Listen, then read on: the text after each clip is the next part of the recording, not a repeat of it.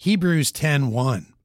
For the law, having a shadow of good things to come, and not the very image of the things, can never with those sacrifices, which they offered year by year continually, make the comers thereunto perfect. The Old Testament system was not just as good as this age of grace. Sacrifices given in those days were a mere example of things to come. We are privileged to live in an exciting day when things foretold have come to pass. When we read Old Testament scriptures, which point us forward to the Savior, we must realize that the writer lived with hope for the future, while we rest in the peace of the present. Passages that clearly reveal Jesus Christ to us today are informed by our New Testament understanding.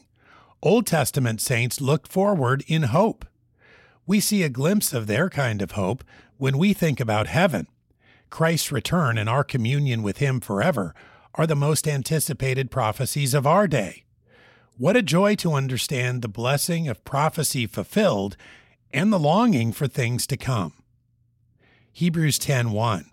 For the law, having a shadow of good things to come, and not the very image of the things, can never with those sacrifices, which they offered year by year continually, make the comers thereunto perfect.